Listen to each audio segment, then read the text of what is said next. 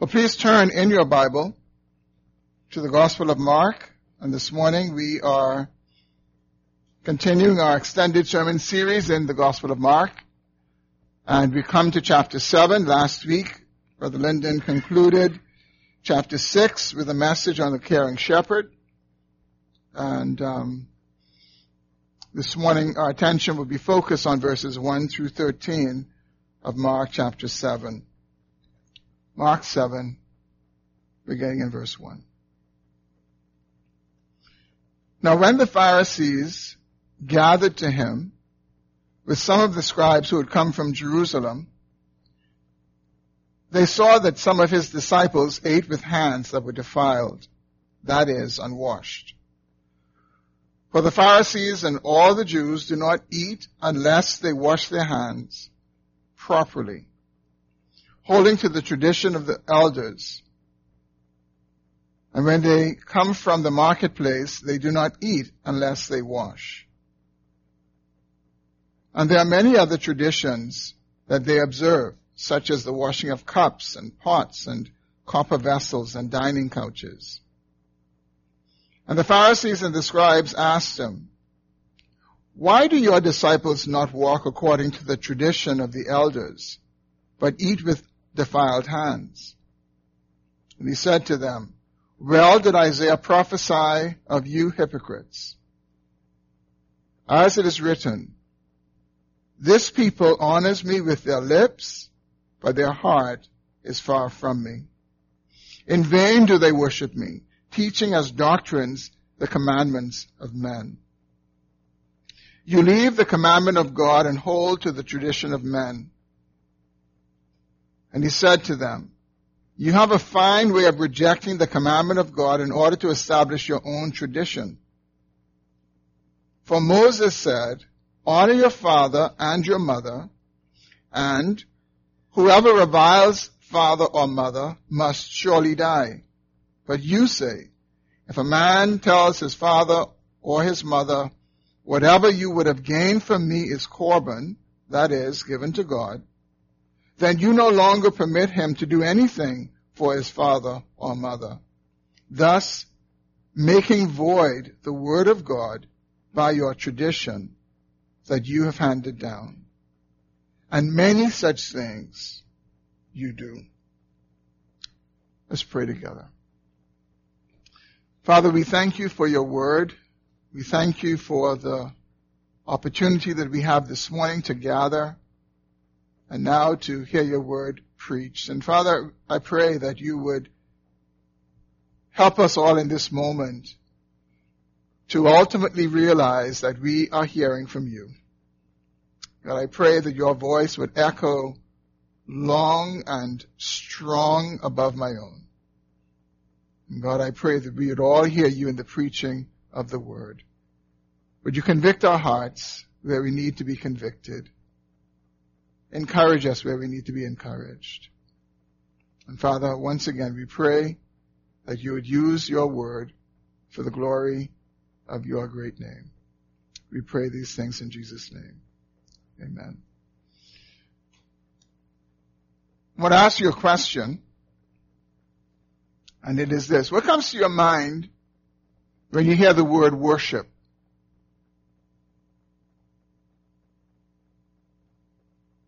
What do you think about when you hear the word worship? If you're like a lot of people, you probably think of singing. Or maybe like some other people, you may think of the church gathering, a church gathering like this, where we do many things and all of it would be considered worship or should be considered as worship. Or maybe you think about it more broadly. You think that all of life is to be lived as worship before the Lord. And maybe other thoughts are in your mind. But whatever you think about when you hear the word worship, here is what we know to be true about worship from this passage that we just read. It is this: true worship is from the heart and based on God's word. Whatever we think about worship, whatever comes to mind, this is what is undeniable, and it's undeniable because it's what we see in God's Word. True worship is from the heart and based on God's Word. And that's a short and succinct summary of what I believe Jesus addresses in this particular passage that we have just read in Mark's Gospel. And so what I want to do in our remaining time is I want to consider two aspects of true worship that we find in this particular passage. And I would venture to say that they're not just two aspects of worship, but they are two critical aspects of worship. And we should settle the issue right up front that worship is not like somebody giving you a blank sheet of paper and say, go and draw something, and each one of us comes up with whatever we want to draw. True worship comes from the heart, and it's based on God's Word. And there are two truths from this passage I want us to see this morning. And the first is this, pretty obvious from the statement I just made. True worship flows from a heart. True worship flows from a heart. And another way that we can say it is true worship is heartfelt. Our heart must be in it. If our heart is not in it, it really is not true worship. Now, I don't want to assume that we all are having the same definition of worship, so let me try to define it. And actually, you'll find from the definition I'm going to give in a short while that it's not an exact definition. Here's a definition I came up with. It's taken from the New Dictionary of the Bible, New Dictionary of Biblical Theology, and worship in that book is defined this way. Nowhere in Scripture is worship actually defined. But when key biblical terms for worship are examined in a variety of contexts, it is clear that the central concepts are homage, service, and reverence. So if you want to think of worship like this, it seems like rather than us being able to find a definition of worship in the Bible, it seems like what the Lord wants us to do is to explore His Word to understand what worship really is. And what we can say is that there's some central concepts. One is homage, which means to publicly show honor and respect. Service, which speaks about our lives being given to God in service. Serving God with our time, serving God with our treasures, serving God with our talents. And then reverence, which means to have regard or deep respect. And I think when we think about reverence, I mean, what are the things in our lives that we really reverence? And I think if we are thinking about this properly, we should really say, only God we reverence. Only God we reverence. And that God is distinctly, uniquely above all else in terms of our reverence. The awe that we have for God. That He is uniquely in a class by Himself. So when we think about worship this morning, again, we don't find an exact definition, but we find these pictures, we find these examples, we find these concepts that are central to what worship actually is. Now this passage begins with something that we've seen already in Mark's Gospel so far, and that is that the Pharisees and the scribes are going after Jesus, intentionally trying to trap Him, intentionally trying to find fault with Him, because Jesus was somewhat of a phenomenon for them. Jesus was one who was not a trained rabbi, but they couldn't deny His miracles. They couldn't deny the crowds following Him. And so they were trying to upset all of that. And so these Pharisees and scribes came to Jesus. But what is interesting is now we see they come from Jerusalem.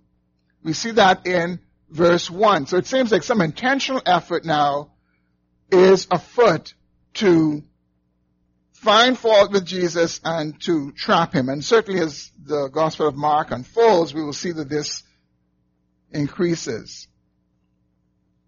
If you were alive in the day of Jesus and someone were to ask you, who were the people who most represented what it means to be dedicated to God, you would have picked a Pharisee.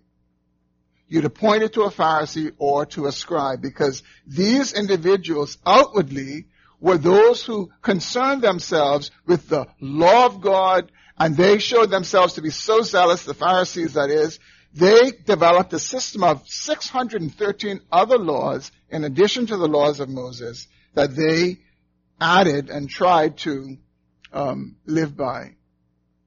In addition, they also developed certain traditions. For example, we see here that they had a tradition concerning washing.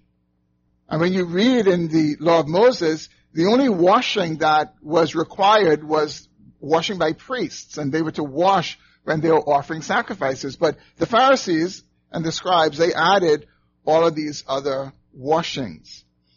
And historians who've studied this tell us that the reason they did it is because they felt that they were better than others, and a lot of the washing they did had to do with trying to keep themselves clean from Gentiles. So they would think if they went into the marketplace, they could be defiled by Gentiles, and so they'd wash their hands, and even they would wash their whole bodies. And so, as they are with Jesus, we see in verse 2, Mark tells us that they saw that some of his disciples, and I thought this was interesting because what it means is that others of the disciples followed the washings.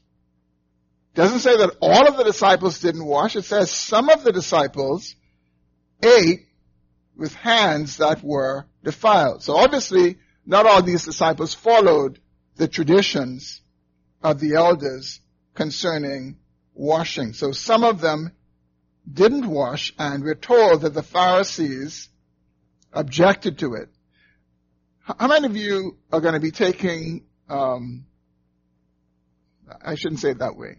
How many students are going to be taking BJC in the next year or two? Who's going to be taking BJCs in the next year or two? Or 3? Come on, some of you are.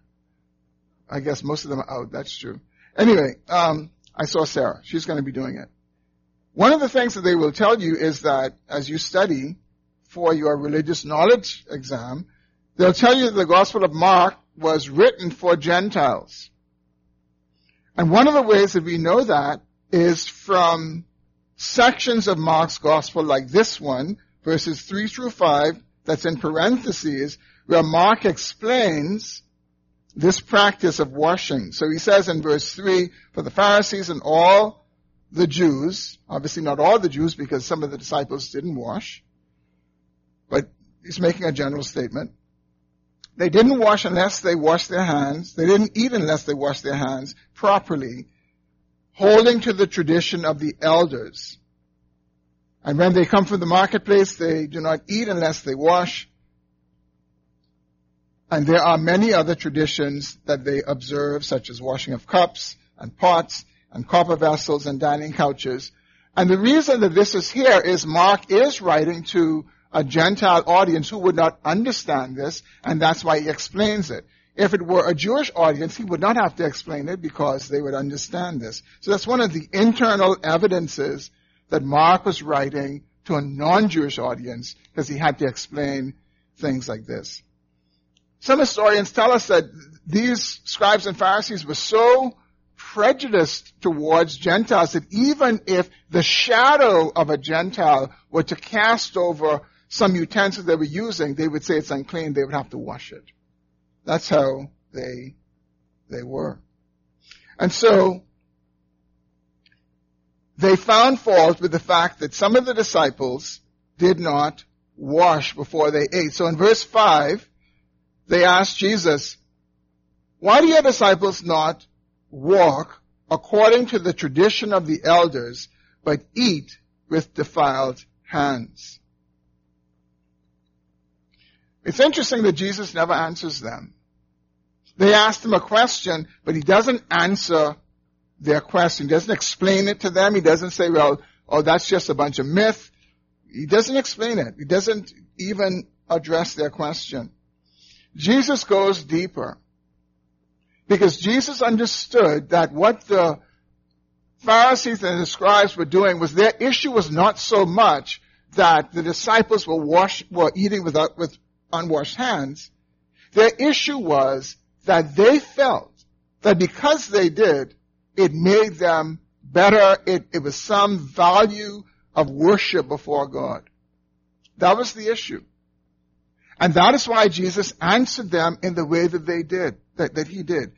Jesus recognized that the Pharisees, in asking the question, were elevating themselves and putting a value on the fact that they did wash their hands before they ate. And so he answers them in a particular way in verse 6. He says to them, well did Isaiah prophesy of you hypocrites. Now notice, Jesus actually interprets Isaiah's prophecy by saying Isaiah's prophecy was a prophecy to the Pharisees, who he calls hypocrites.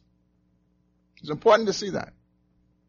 Jesus doesn't just kind of take the verse and kind of like apply it as such. He says, Isaiah prophesied about you, you hypocrites, when he said, this people honors me with their lips, but their heart is far from me. In vain do they worship me, teaching as doctrines the commandments of men. Jesus gets to the heart of the issue for them by saying to them, Isaiah was prophesying of you, you hypocrites. Now when we hear the word hypocrite, we tend not to hear it in the same way that the disciples and others would have heard it. In the day of Jesus, a hypocrite wasn't really initially a bad word. It was actually a common word that was used for the players or the actors in a Greek drama.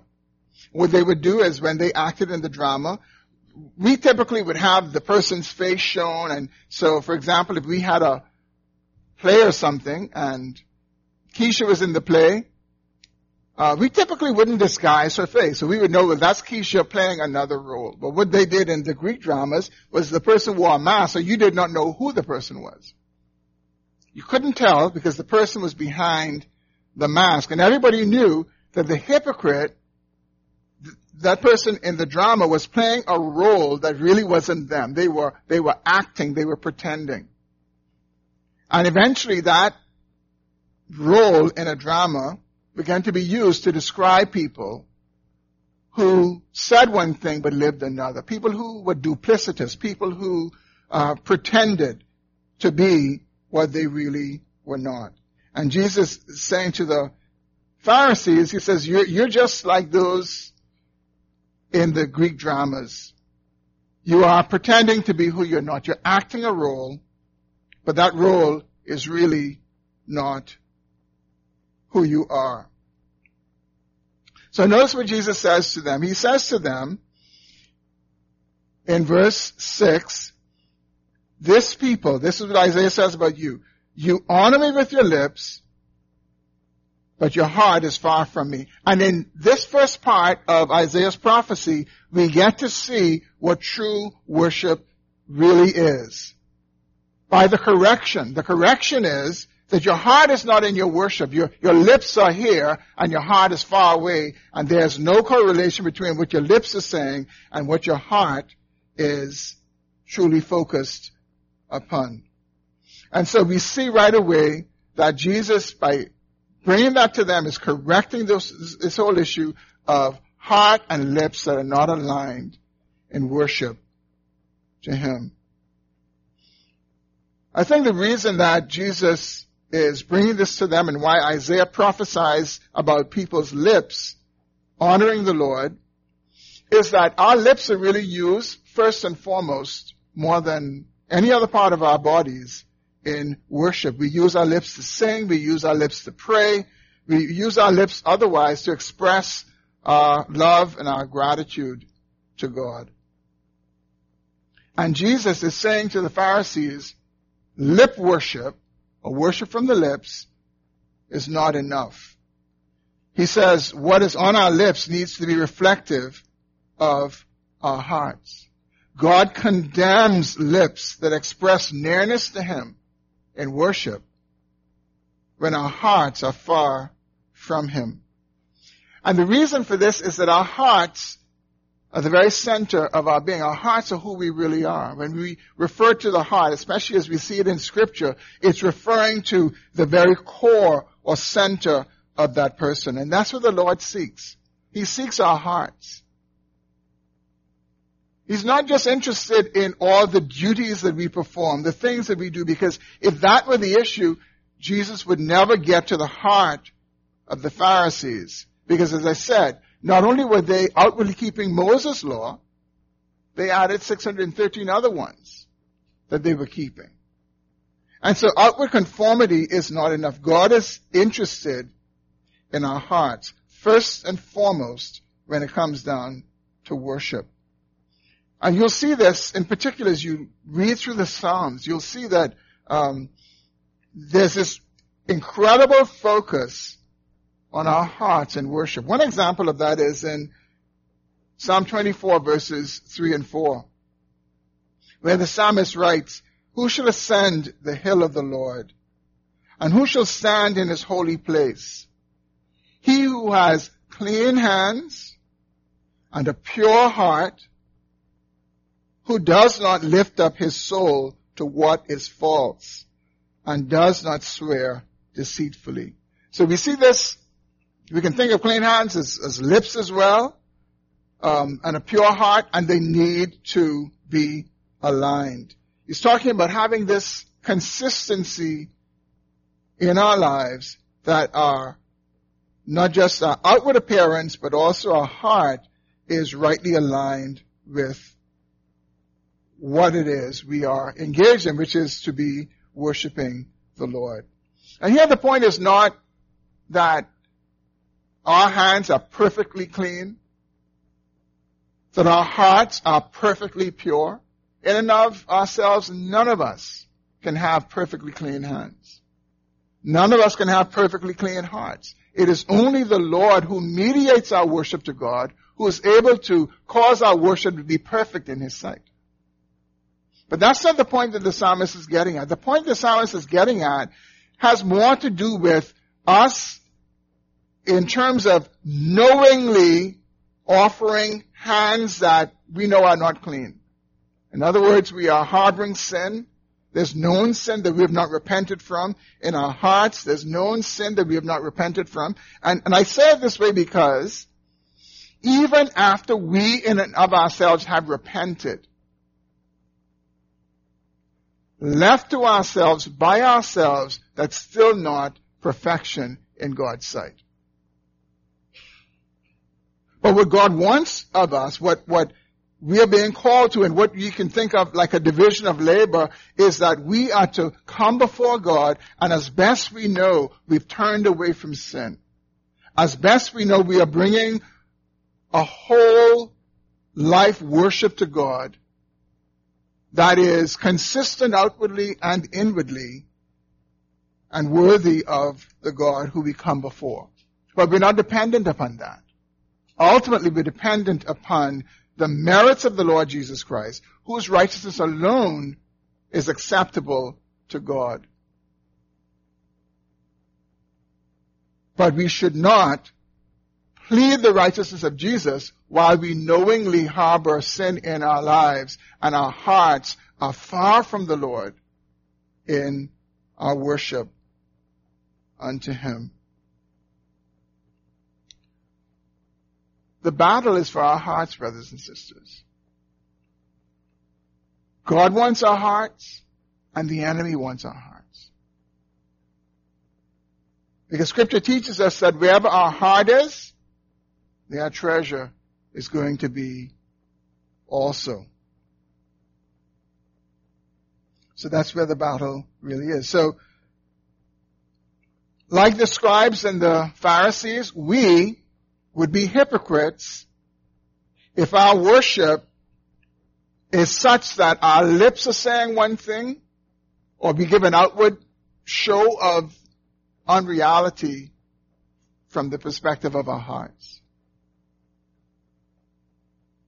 And you know, one of the reasons that we do this, one of the reasons that our hearts can be far away from our lips and we can sometimes not be careful with our own hearts is because we are more aware of one another and the fact that we can only see the outward appearance. And so sometimes we don't do what the writer in the Proverbs says, we don't guard our hearts diligently or vigilantly because our heart's not seen by others. But when we think about worship, because worship is unto God and because worship is from the heart, we need to be concerned about our hearts before the Lord. We cannot neglect our hearts before the Lord and only be concerned with the outward show and the outward conformity. And so when you think about us this morning, here we are, we're all gathered. We've sung. We've prayed. Now we're hearing God's word. We've brought ourselves to this place of corporate worship. But the reality is that there could be a misalignment between all that we see and what's going on in our hearts. There could be a misalignment between the two. And this was the truth with the Pharisees. The Pharisees had this vast gap between the worship they were offering to God outwardly and what was going on in their hearts. And so the first point I want us to see from this passage this morning is that we can offer worship to God without our hearts, and when we do, God is not pleased. When we do, He calls us hypocrites, and He calls our worship vain, empty, worthless.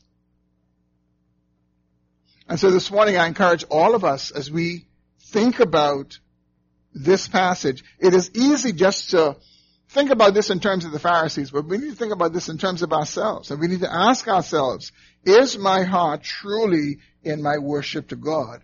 Or am I just going through the motions outwardly? Is my heart truly in my worship to God? Am I bringing my heart to Him, knowingly bringing it to Him?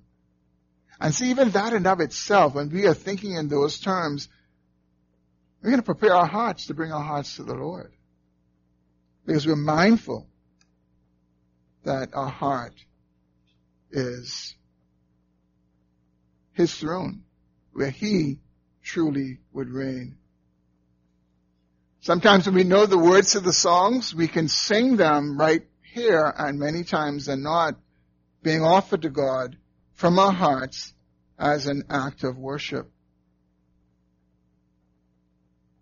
When we give, and we give tithes, we give offerings, we can give it for all kinds of reasons, and our heart is not in it as an act of worship to God.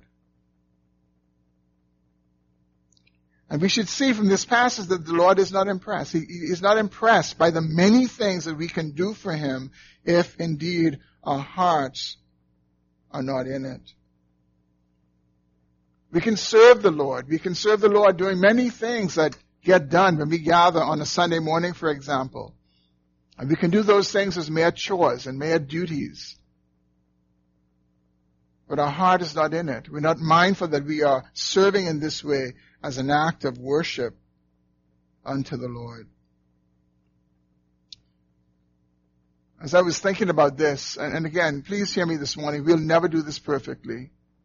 Our worship to God, if you want to get a picture of it, kind of think like if you've ever gone in someone's office with a young child, and I've experienced this many times. I've gone into people's office and they have a young child and the child drew something in art, a stick man or anything, and it's prominently on their wall. And it's not because it's a classic. It's not because it's of worth. It is because it was done by their child. And it is because It's probably their child's best effort, and they appreciate it, and they put it on the wall prominently. Our righteousness, our acts, in and of themselves, is something like that. Of course, the Bible uses even stronger language, depreciating our acts of righteousness. So I don't want you to hear this morning that I'm advocating that there's some value in and of itself in our act of worship, separate and apart from the Lord's mediating work of those things. But I was thinking this morning, what would our church look like if we all grew, wherever we are, we all grew in an increasing way in being aware that we have to worship God with our whole hearts, and whatever we do, whether we sing, whether we give, whether we serve, whatever we do, on our jobs, whatever we do, that it is worship lived out before the Lord, and that our hearts are to be in it. And I think this morning, if we're honest, we would all acknowledge that there have been times where if our hearts were seen compared to what we were doing, we'd all be ashamed. We'd all be ashamed because there was a distance between what our hearts were saying and what we were doing in an outward way. And again, so if our heart's not in it, it's vain, and we are hypocrites. But there's a second critical part to true worship. In addition to it being from our heart, true worship is based on God's word. To put it another way, true worship is word-based.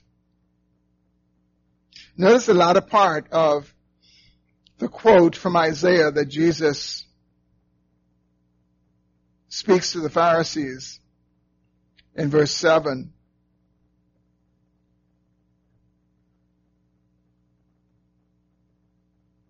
He says, "In vain do they worship me, teaching as doctrines the commandments of men."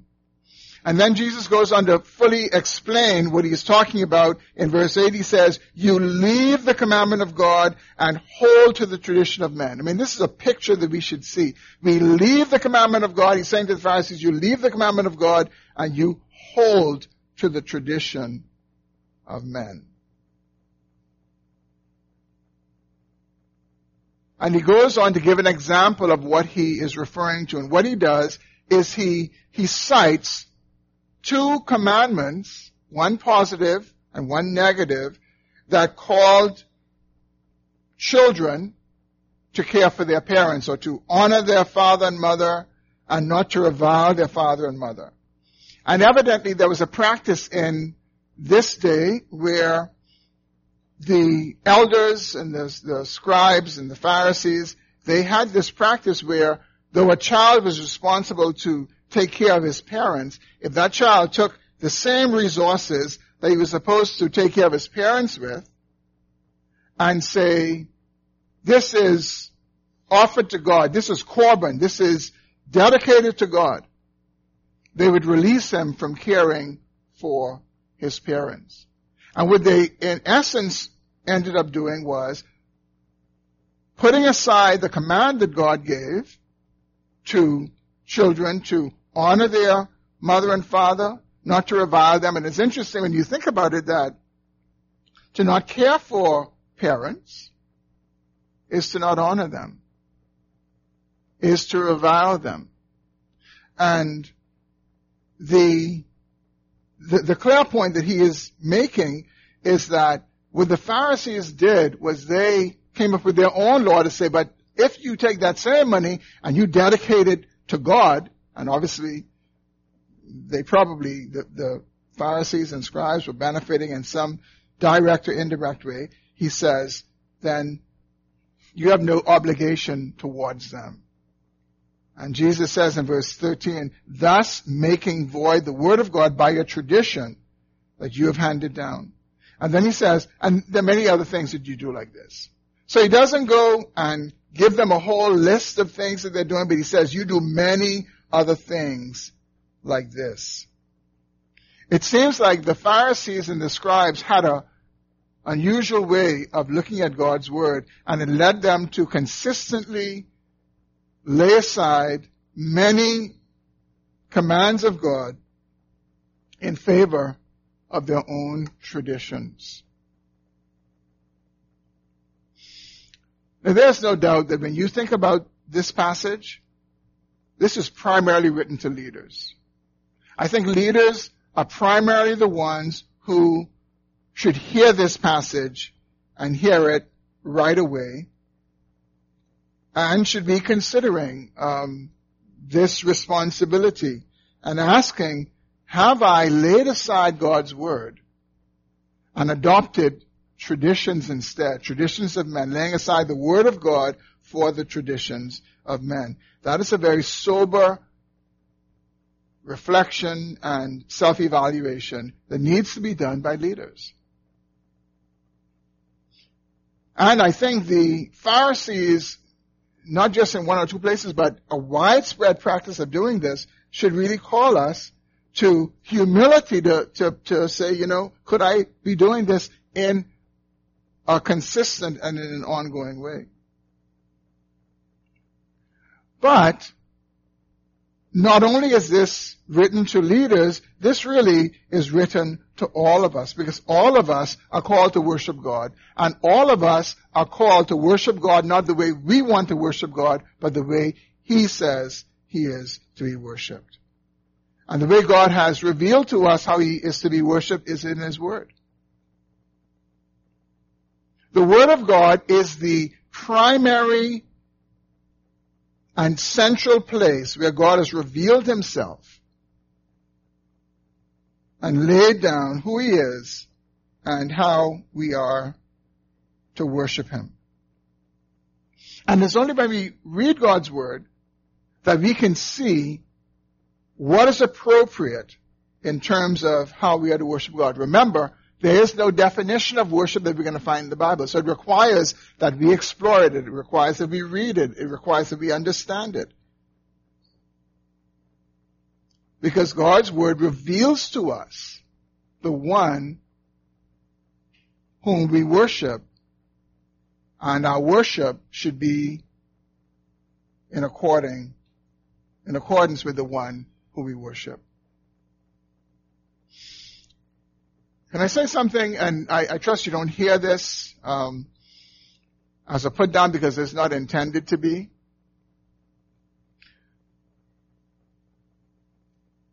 There is a correlation between our understanding of God as He is revealed in the Bible and how we desire to worship Him. There's a correlation between our understanding of God as He has revealed Himself in the pages of Scripture and how we set about to worship Him. And the reason that so much can be pointed to as deficient in how we worship God, whether it is our singing, whether it is our giving, whether it is our serving, whether it is our living, all of life. It is deficient because our knowledge of God is deficient. As I thought about this fact that we cannot find a definition for worship, and it requires that we study God's Word and we look at how God is revealed in Scripture, I marvel that if we spend time doing that, our understanding of God will change and indeed grow. And as a result of that, how we approach God will be very, very different. If we think for a moment just in the area of singing, one of the big differences between those who wrote songs for the church centuries ago, decades ago, many decades ago, and today. And the biggest difference is those who went before knew more about God as He revealed Himself in His Word than many who do it today. Much of what we would see being promoted on a Sunday morning like this morning, around this island and around the world has more to do with ourselves and our experiences than God and His great acts that we read about in the pages of Scripture. And so our worship needs to be word-based. It needs to be based on the Bible. And one other thing I just want to say on this point before I move on and conclude. While worship is something we do and we bring to God, and we sometimes may enjoy it, worship really is not for our enjoyment. I read something recently, and I don't remember who the pastor was, but someone in the church said to him, I didn't enjoy worship this morning. And the pastor responded, well, that's fine. It wasn't to you. That was supposed to be funny. Yeah, it was supposed to be funny. Because truly, worship is not to us. When we gather and we don't feel something about the worship, ultimately it's not to us. It's not to us. It is to God. And the concern for us when we gather, the concern for us as it relates to worship need not be, how do I feel about it? What do I think about it? It needs to be, what does God think about this? How does God feel about this? Is this pleasing to God? Or is this just pleasing to me? And how sad it is when we would think about worship and talk about worship and all we have in mind is ourselves. That is how we can set aside the commandments of God and we can create our own traditions. Because it's what we like and it's because it's what we want and it is foreign to the God of Scripture.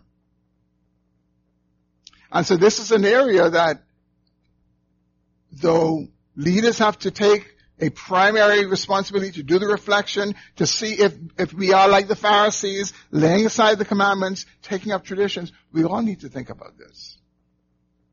We all need to consider, is my understanding of worship, my approach to worship, is it for God or is it for me? When I gather, do I want to talk about my experiences or I want to celebrate the great acts of God in creation and in the new creation and God as He has revealed Himself in Holy Scripture? God's Word is to be the basis for our worship to Him, not our feelings and not our preferences.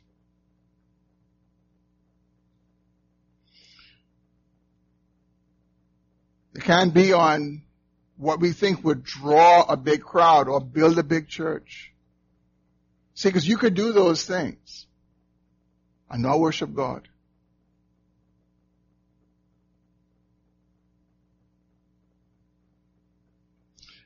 I must tell you that as I prepared for this message, I began to be really convicted in my own soul about how we've robbed God. Because it seems like He is saying to us, go into my Word, and I'm not going to give you some neat little definition, but go explore my Word, and as you explore my Word, worship me in accordance with what you see in my Word. And what we have done is we've robbed God because we basically say, that's maybe too much work. How would we describe it? And we don't do that, and we just skim the surface, and then we offer something to God. But no, brothers and sisters, we need to worship God in accordance with His Word. And it's fine if at the end of the day, our worship to God is like that stick man, like the coloring that's out of the lines. But let it be because that's our best effort in trying to see this God in Scripture and then offering worship to Him, as opposed to just doing it from what we like and what we don't like and what our preferences are. This is a textbook on worship to our great great God. I'm going to take some time, and I only really decided this just this morning. Not like right now, but earlier this morning as I contemplated this. The preaching schedule is already set through to the end of the year, but I'm going to take a couple of weeks and take some time to slow down, and we're going to be looking at worship as a church. So that we don't find ourselves like the Pharisees, laying aside the commandments of God, laying aside what God has clearly revealed in His Word, and taking up traditions, taking up our preferences, taking up what we feel like taking up to offer as worship to the Lord. So next week, Sunday, and we should have announced this, we're going to be having a service for our students, primarily those who are heading off to school for the first time, but we'll be doing it for all of our students together. So that next week, Sunday, the service will be geared towards our students. And we're doing it because some are leaving early. We would normally focus on them as they return to school, but we'll be doing it for the students who are going to be here early. We'll be doing it in September. So we'll do that next week. And then the following week after that, I'm going to take maybe about 3 weeks and just teach on different aspects of worship.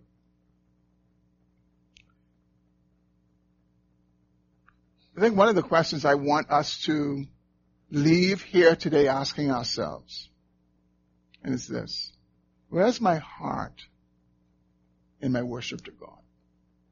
Where's my heart? And see, I want us to think broadly. I don't want us to think about worship when we walk through those doors. All of life is to be lived as worship to God. Romans 12:1, Paul says, I urge you, brothers, in view of the mercies of God, present your bodies as living sacrifices. That's worship. Under the old covenant, they were able to take an animal and bring it to the priest, and the priest would sacrifice the animal, and that was their sacrifice to God. Under the new covenant, we are the sacrifice. We bring ourselves. And it isn't somebody else to kill the sacrifice, so to speak. We die to ourselves. We come and we live for God under the new covenant. And Paul says that this worship is logical. He said it is your logical response to the great mercy that God has shown to you. And so we need to be asking ourselves about our worship to God. And yes, it is as we parent, it is as we live as a husband to our wives and wives to our husbands, and as we work in the workplace, as we live all of life, it is to be lived in worship to God. God isn't just deserving of this piece we carve out on a Sunday morning. He's deserving of all of our life. And it's not to say that every single part of our life is to look the same. We're not to turn every aspect of life into a Bible study or into a time of singing. Life has its variations, but all of life, with all of its variation, can be lived as worship unto God. And this is what the Lord calls us to this morning. When we read God's Word, sometimes we see in God's Word why Jesus had to come, why He needed to come. And we see that right in this passage, why Jesus needed to come. The Pharisees thought that they could serve God without Jesus, and so they rejected Him. They were finding fault with Him. They were fighting with Him. And they did not realize that Jesus was the one they desperately needed in order to be able to worship God. And the reason they needed Jesus is the only one who enables us to have a heart that is transformed and changed to be able to worship God.